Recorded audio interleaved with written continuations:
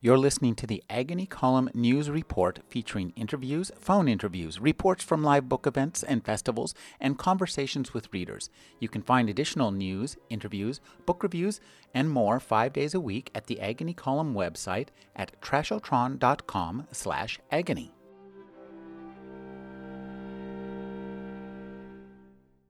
Richard Kadrey is the New York Times bestselling author of the Sandman Slim series. Some of his other books include the recent short story collection, The Secrets of Insects, The Grand Arc, and Butcher Bird. He's written for film and comics, including Heavy Metal Lucifer and Hellblazer. He also makes music with his band A Demon and Fun City, and alone as Seven Blood-Stained Orchids. His new books are The Dead Take the A Train, co-written with Cassandra Khaw, and The Pale House Devil. Thank you for joining me, Richard. Thank you. I appreciate it.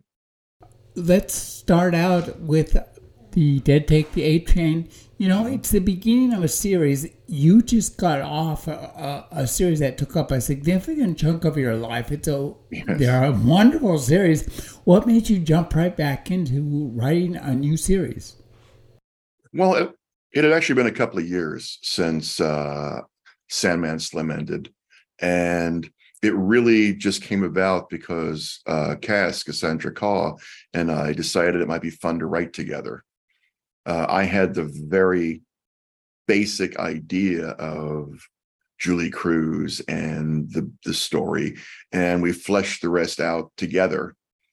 And it was just a lot of fun to do. But yeah, it didn't seem like a big deal at the time to like, hey, let's start another series. It was just the natural way to go with Julie. She had a big story to tell, so it made sense. You know, one of the things about that book that I love, and right out of the gate, is you give us a great monster, and not only like a really creepy, physical, monstrous monster with eyes and mouths everywhere and slime, excessive slime. This monster has a character. Mm-hmm. And that is one of the most outstanding things. Usually, I think since Jaws, one of the things that Jaws did was it popularized the monster genre in a way, but it also turned the monsters into characterless killing machines. And essentially that becomes quickly uninteresting. Whereas when you have a monster that's kind of like a giggling young girl trying to pull off a trick on its mother, which is what we get in the opening of The Dead Take the A Train, it is outstanding. Talk about turning slimy monsters into characters who are just as slimy on the inside as they are outside. Well, that was part of the idea. We didn't want any kind of dead space, dead time with the creatures in our story. Everything in the story is alive and sentient in some way. And as you said, that does make for a much more interesting story. The dumb killing machine isn't interesting to either of us. And for me, a lot of the interesting monster idea comes from Clive Barker and Hellraiser and his original story, not the Telltale Heart. I'm completely blanking on the original title of Hellraiser when it was a story. The Hellbound Heart. The Hellbound Heart. Thank you so much. From a fantastic series from Dark Harvest. God, I lived for those books for many years. I drove out to a bookstore in Fullerton that had them, and it was my weekly stop to buy horror. Go.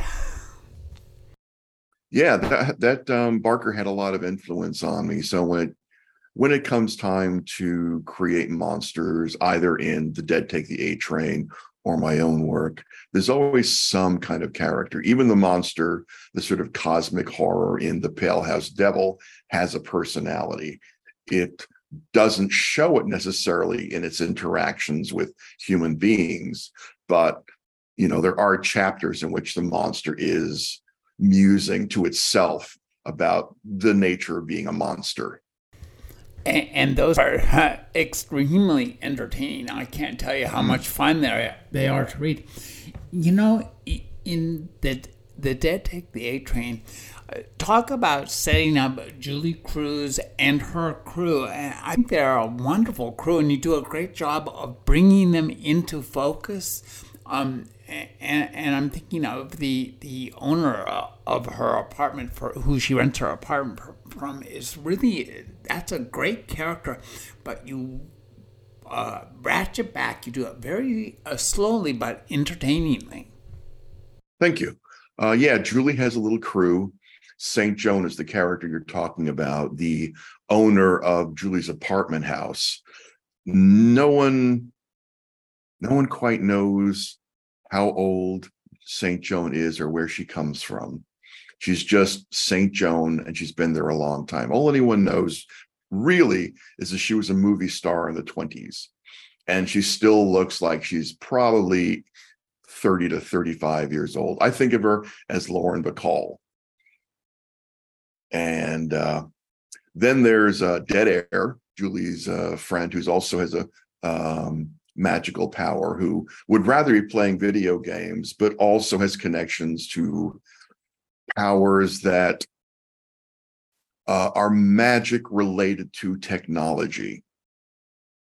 He can control machines, he can control computers. If you go to the hospital with no insurance and Dead Air is your friend, suddenly the hospital's going to see that you have insurance, all because of the computers.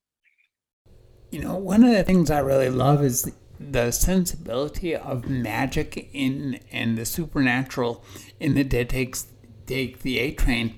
It seems so everyday to the characters, and it's set up in a very logical way. I imagine you guys had to do a fair amount of scaffolding to set that up, or what did it just did you just make up as it goes? That was a lot of development, and it took place over several iterations of the book. We worked on the book a lot. There were like 3 drafts before we sent it in to the publisher, and then probably 2 more after that to get things right. In the end, each of us probably wrote about 300,000 words trying to get the novel right, because what we discovered when we start writing it is the logical thing you first think of is we'll alternate chapters and then go back and edit the whole thing to give it a singular voice. Well, that was a disaster. That didn't work at all because of our timing. So I'd write a chapter, then Cass, who has a day job as a high-powered narrative person in the game industry, would take a little extra time to get their chapter done.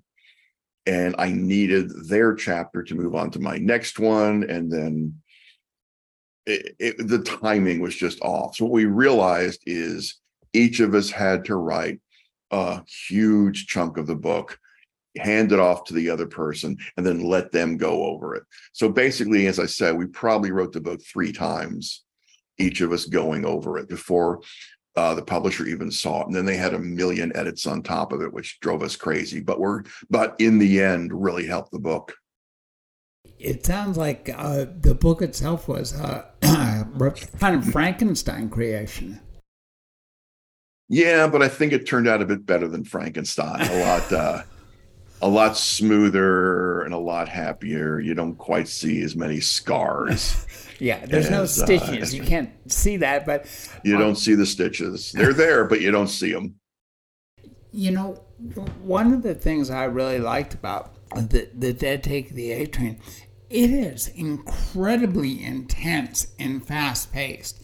And yet, as you read it, it's, on one hand, it's a super satisfying narrative in itself, yet it really sets up a big world and a big series and a big story.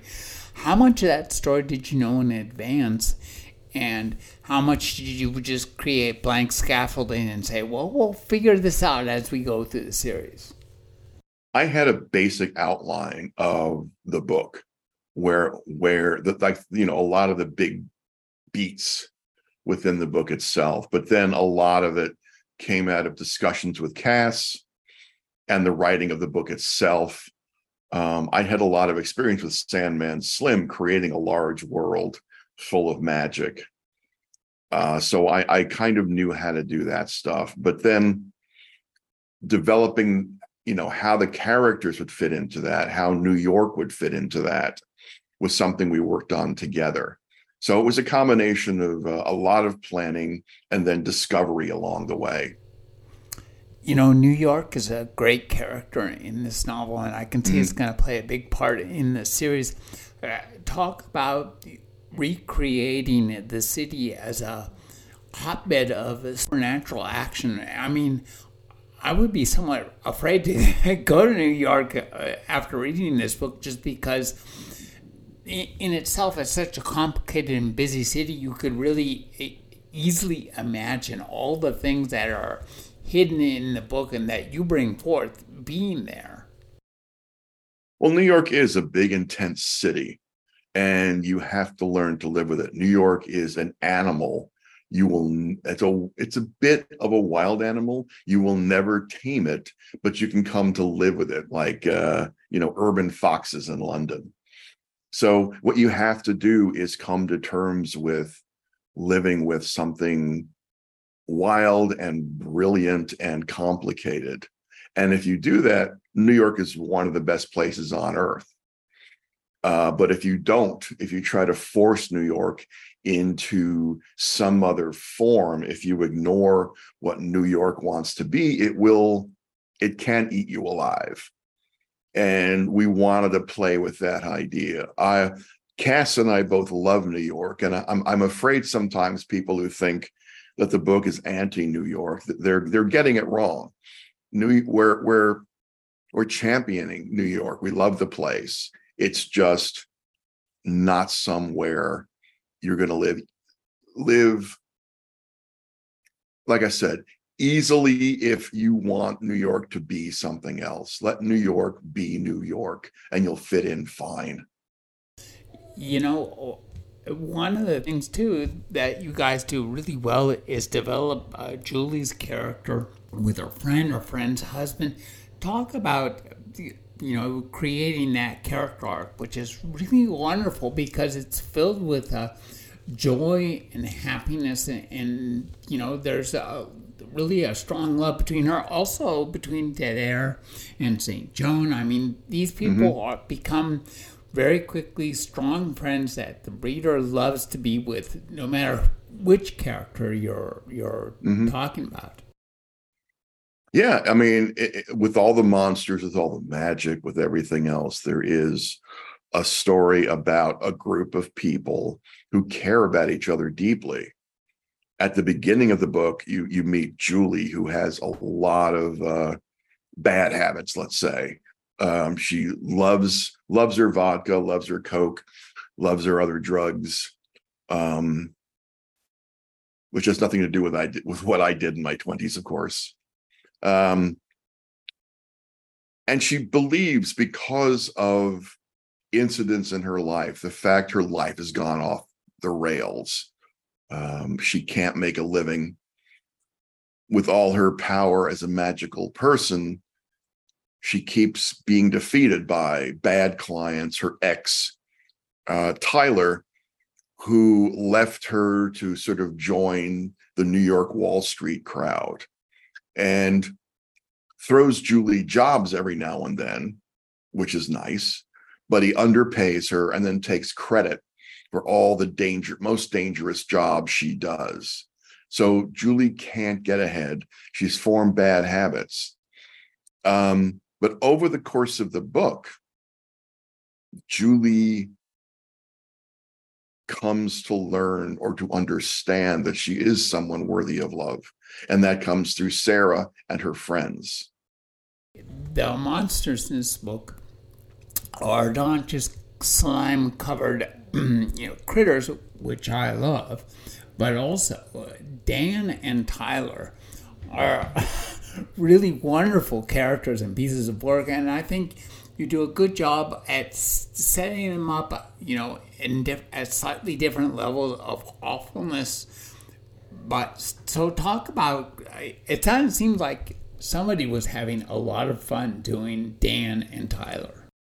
Yeah, I mean, when you're writing terrible people, that's a lot of fun. And Dan and Tyler are terrible people. You know, there is the fun part of writing awfulness, but then there's a serious part too. These are bad, abusive characters. And, you know, for the most part, the guys in this story don't come off well. Dead Air is a big exception. But part of the book is that just developed over time was that the most powerful people in the book, the guys, Dan and Tyler mostly, were basically pieces of shit because they're the control freaks. They're the climbers. You know, Dan is simply one of those guys who likes to control the people in his life. He is Sarah's ex. He wants to control Sarah. So when she leaves him, runs off to New York, Dan comes after her in a really frightening way. Tyler is a kind of a representative of the worst part of New York. Tyler is a social climber. Tyler is a money grubber. Tyler wants to climb to the top of his corporation, Thorne and Dirk, and will do anything to get it. I mean, which is part of one of the reasons we set the book in New York. I mean, I've written a lot about LA, but LA is a city of dreams and dreamers. You go to LA to reinvent yourself. New York is a city of power and commerce. You become more of what you are there. You know, LA is a city of dreamers. New York is a city of schemers. That's the easiest way to put it. And we wanted to emphasize that with both Dan and Tyler. It's really an accomplishment to have characters who are in every way repellent, yet we enjoy seeing them. Just to see, you know, Julie deals the way she deals with them is really wonderful. So talk about, you know, creating conflicts that aren't just, you know, don't just end up in fisticuffs, but extend over time and involve mind games, power games, games of all sorts. Well, that's how some relationships go. I mean, there is always a power dynamic in every relationship, and people like Dan and Tyler want to control everything in their environment. So Julie's relationship with Tyler is very fraught, and will never be mended. And you know, her effort to get away from Tyler is a good chunk of the book, and she would probably have never quite made it, except for her friends, again, especially Sarah. And it's interesting. I think the other interesting part about Dan and Tyler is they're terrible people, but I think they're interesting in the way Walter White was in Breaking Bad. You don't have to love these main characters, but if they're interesting enough, it's nice to watch them in their world, see how they do things, watching them manipulate the people around them, and gathering strength and gathering the forces they want to accomplish their crooked goals. You know, what's also refreshing about them is there's an idea, and it's often, there's a grain of truth to it, that, you know, some people who are extremely evil and bad, and whose presence in the world causes nothing but grief for the world and those around them, see themselves as good, see themselves as helping people, and ultimately. Dan and Tyler, no. No, not at all. Not at all. You know, both Cass and I have worked in corporations, in corporate structures, and we both know what those look like and feel like. And there was nothing we wanted to portray in the book about, you know, everyone here at the corporation is a family. It's like, no, they're not. They're there to get power. They're there to get money. They're there to get whatever they can out of it. So neither of us had any illusions about what the working world in corporations was like.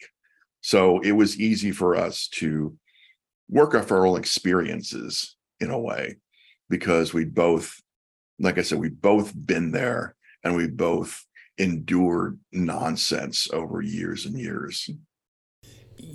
Too, also the ties between the idea of a corporation and New York finance.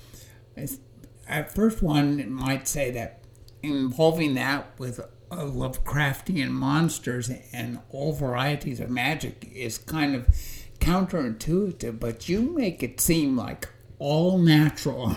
I mean, one cannot read the finance pages after reading this book and think the same things about the people who are being spoken of. Yeah, I don't think it's counterintuitive at all. I think it's absolutely natural. I think that kind of power, that kind of money, there's some eldritch aspect to that level of, billionaire social clubs. All people beyond anyone who's made enough money has blood on their hands. And that's what I think Dan and Tyler represent in that corporate setting. Like I said, the closer you get to billionaires, the more underground cosmic horror you're going to find, because whether they know it or not, I think those forces are propelling them forward. Also too, for a book that's filled with, a fairly large amount of awful behavior by humans and other critters, this book is really fun to read. And I think you do a good job at not turning your characters into, wisecracking joke machines, but to show kind of, I guess, the wedding of absurdity and humor and horror. Well, I'm sorry. Go ahead. No, and horror. Yeah. Any horrible situation is going to bring out black humor in both the characters and the situation. Talk to cops, talk to EMTs, talk to firefighters. They all have a black sense of humor. And I think especially Julie, who's been through so much, who's fought monsters, who's fought, human monsters and monsters, and come out very scarred, is going to have a sense of humor, and probably a messed up one. So it was inevitable that there would be some sense of humor in the book. Plus, you have to let up on people sometimes, especially in the course of a novel. When I'm writing short stories, I can be pretty awful all the time. But that's just that's 5,000 words. But over the course of a long novel, you need some breathing room. And letting Julie have those moments was a good way to let the characters, the plot, and the readers take a moment, have a breath, regroup, and move on to the next level of complication, probably awfulness. For a book that's filled with monsters and vile human beings, this book has a very sweet and almost kind of chaste romance at the center of it. And I think that really works well. It's, you take it to the right level. The way it's done is extremely nice. Talk about creating, the romance and, the kind of joy of new love as a counterpoint to, the cavalcade of awfulness that, is Wall Street, whether or not the Lovecraftian monsters are there. Yeah, as the book opens, Julie is going through, submerged in her bad habits.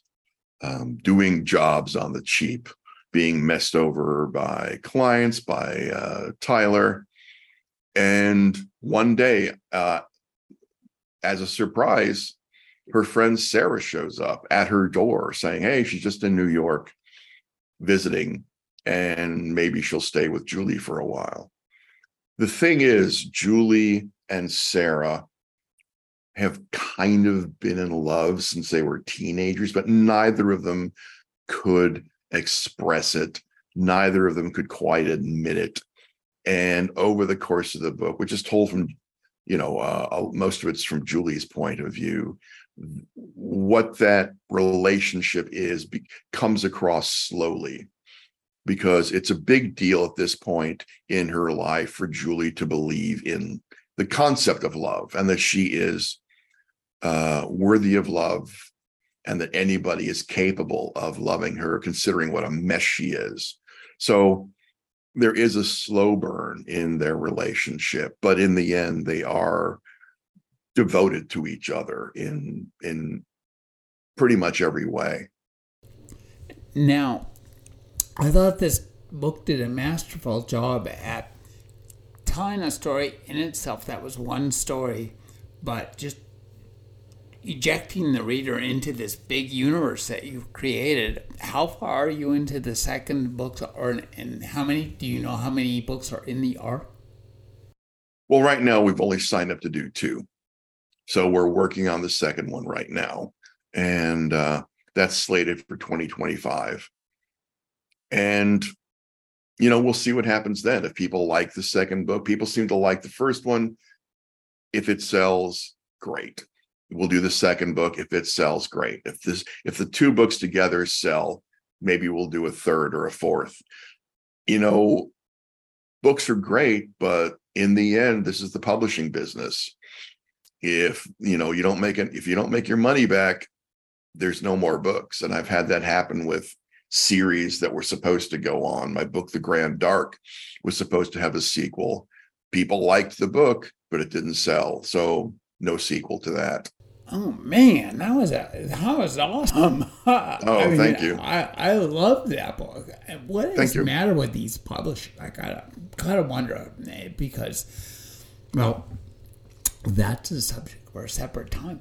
You also have another book out that's The Pale House Devil. This is also a setup for a series, and I love this one just as much. It's rather different. This is on the LA side, and first and foremost, let me thank you for mentioning my hometown of Covina, California.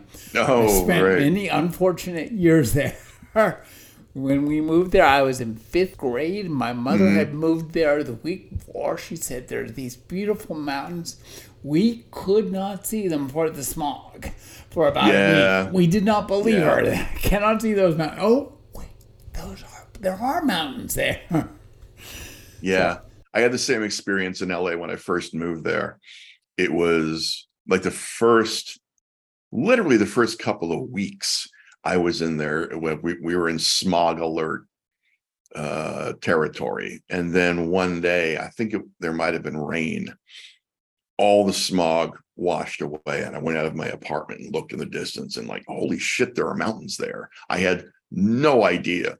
I thought LA was just completely flat where I lived. And then all of a sudden there were these things rising in the distance, which was a little bit Lovecraftian in itself, to see a whole ancient landscape just appear before your eyes. So yeah, LA was, I love LA too. But The Pale House Devil is another book that's also about New York, but there's a lot of travel in Pale House. The Ford and Neuland, who are the 2 killers in the book, 2 hitmen, mess up a job in New York, and to get away from the repercussions, flee to California and start looking for jobs there to kind of get their careers going again. And what happens is they take a job with a rich family, with a horrible patriarch who wants them to rid his house of a cosmic horror.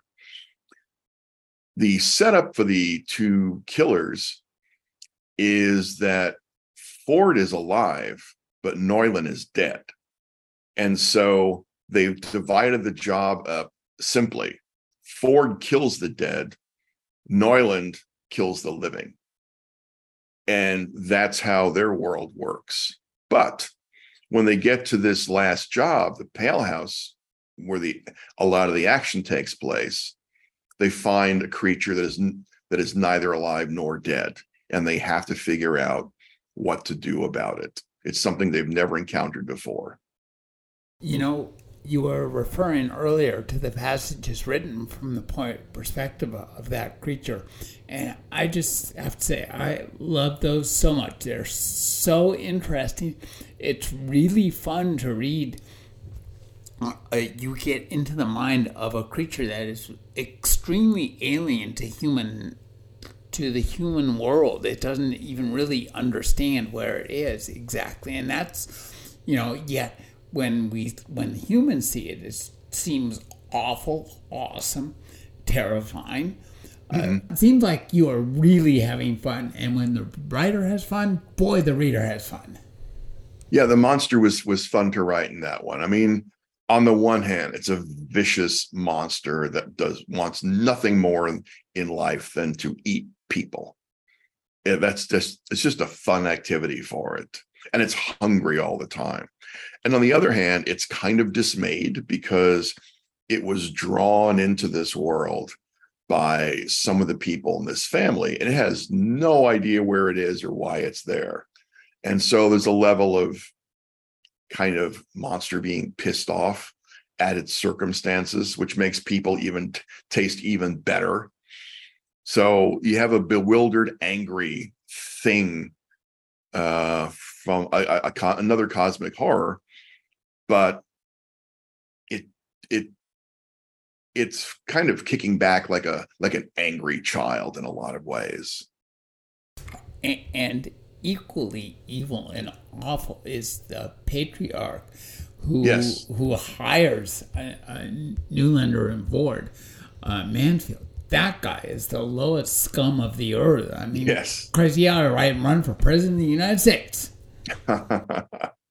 Yeah, he's a piece of trash, and he is to some degree based on a couple of people I've met, a couple of people I've read about, who they're very old money, and so they don't have to behave by normal human conventions, and they're kind of proud of it, that their awfulness is another sign of their wealth and power.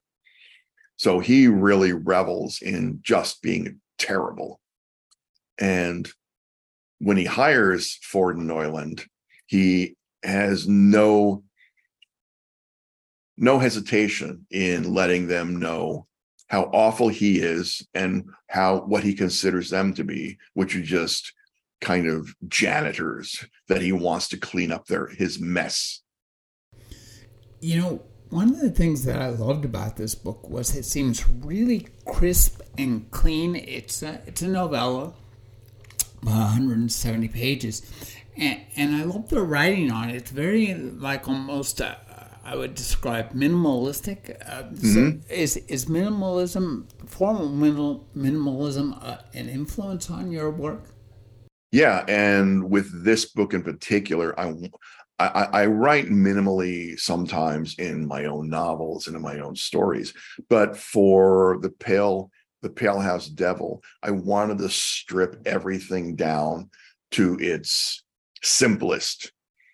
It was kind of an experiment when I started out to see how simple I could make the prose and still tell the story. So that's one of the reasons it moves along so quickly. I think it's one of the ways it's fun for people is that you can read the book, in a couple of different ways, but it's almost, because of its simplicity, almost like a very weird, fucked up fairy tale.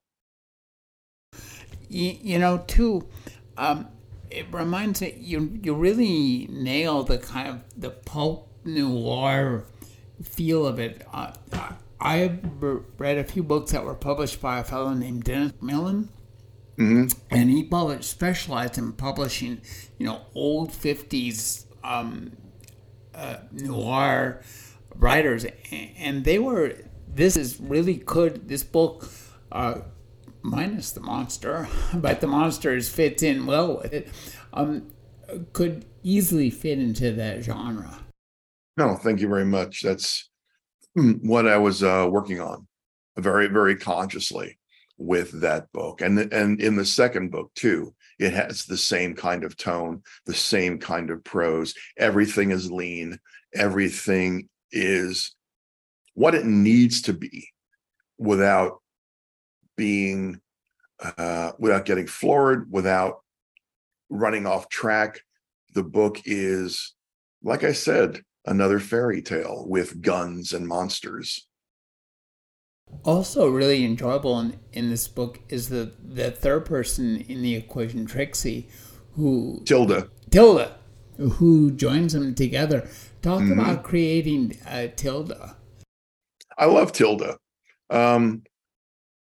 She is from the family that wants Ford Neuland to get rid of the monster, but she's someone who's been raised in the household and has been one of those people who's never been off the chain. Mansfield has controlled her whole life. So when Ford Neuland show up, she finds these people who are fascinating, dangerous, and forms of chaos that she's never met before. And she's just drawn to them in a very strong way and kind of becomes a third member of the team. And in fact, Tilda shows up in book 2, furthering her story. So I like Tilda a lot. I like her growth, and she gets to grow more in the second book. Too, one of the things that struck me as I read this book is the plotting is so tight and crisp and clear.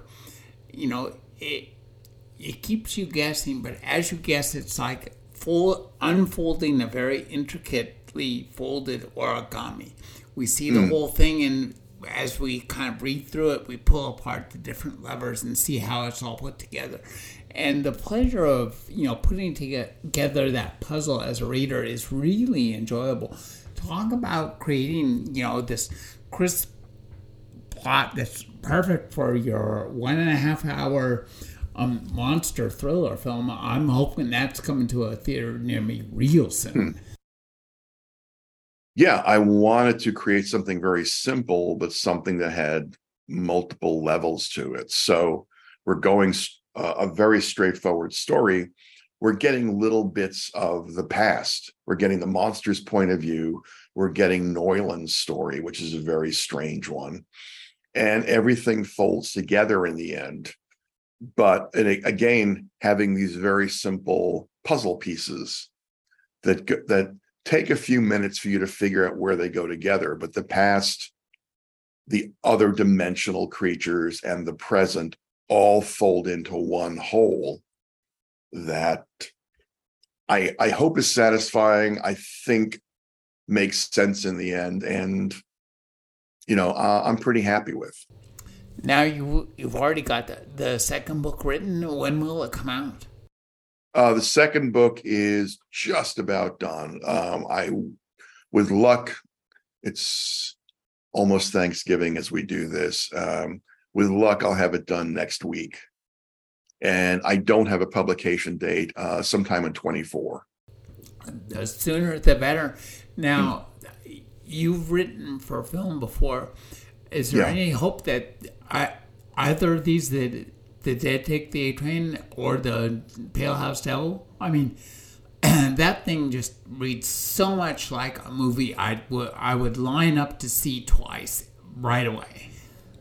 What I can tell you is I can't tell you anything. Well, that's good. That's where things stand. Everything in the world has NDAs, and that's all I can say about any of that. Now, as I read these novels, I like to have background music, and I Mhm. certainly chose your two releases, Seven Bloodstained Orphans and A Demon in Fun City. These are wonderful books to read, wonderful backgrounds to read your books to. Are you Thank you. working on more releases? Yes, nothing for Seven Bloodstained Orchids right now, my solo project, but A Demon in Fun City. We're developing some new songs for that. We've released one album, and that's on Bandcamp, Apple Music, pretty much anywhere you want to get your music. It's on YouTube. So you can find it a lot of places where you can just listen to it or you can buy it, whatever you want to do. We are working on some new stuff right now as a follow-up to the first album, and we're really having a good time with that. We both have BC and I. BC Smith is my partner in A Demon in Fun City, and he's also a film composer, and I'm also a writer. So basically, we work around each other's schedules, which is fine because we do all of our music in Logic Pro on the computer, which means once we're done with the preliminary version of a song, we can then hand it off to the other who can then start modifying it. So there's no real time limit on how these things are put together. We can bounce a piece of music back and forth endlessly until we're satisfied with it.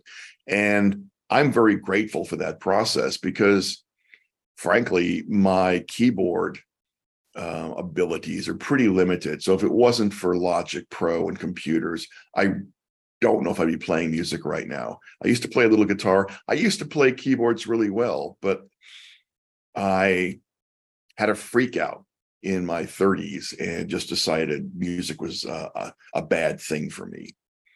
I can't quite explain what happened, but I had a little breakdown. And so I sold off all my equipment and ignored music for years. Now that I'm back, I'm sort of getting my chops back a bit. But more than playing flashy stuff, I'm more interested in composing these days. So something can be very simple and layered. I don't have to be Keith Emerson. I'm happy to be more in the Lustmord area of music. Your music is all done virtually. You don't use any synthesizers, analog or digital. Is that something you might be getting into? Because I can tell you that there's a lot of really fun stuff out there. I've played with synthesizer. I owned a couple of synthesizers and I ended up selling them all. I have virtual synthesizers in Logic Pro that I use very, very simply.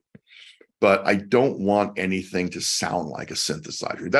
That's my goal at all times. I want all my sounds, and I think BC feels the same way, to sound natural, to not call interest to themselves by being gimmicky or, again, sort of Keith Emerson like. We want the opposite of Keith Emerson. We want something that is more organic. Dan plays guitar. Excuse me, Dan. I'm thinking of another friend. BC plays guitar very, very well.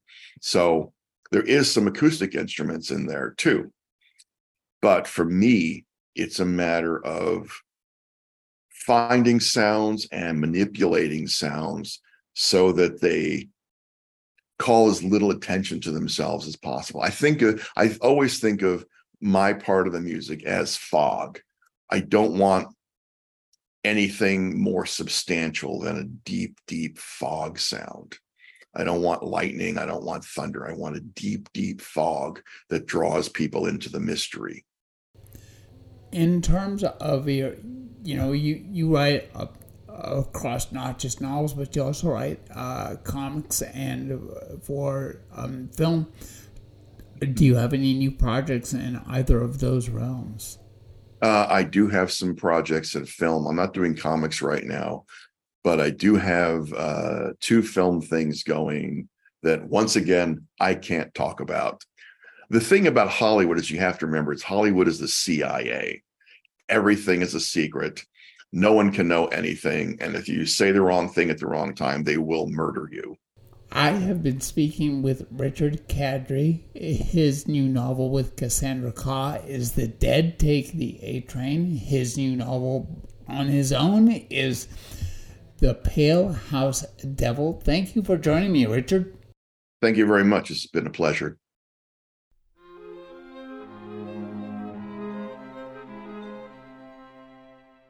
You're listening to the Agony Column News Report featuring interviews, phone interviews, reports from live book events and festivals, and conversations with readers. You can find additional news, interviews, book reviews, and more 5 days a week at the Agony Column website at trashotron.com/agony.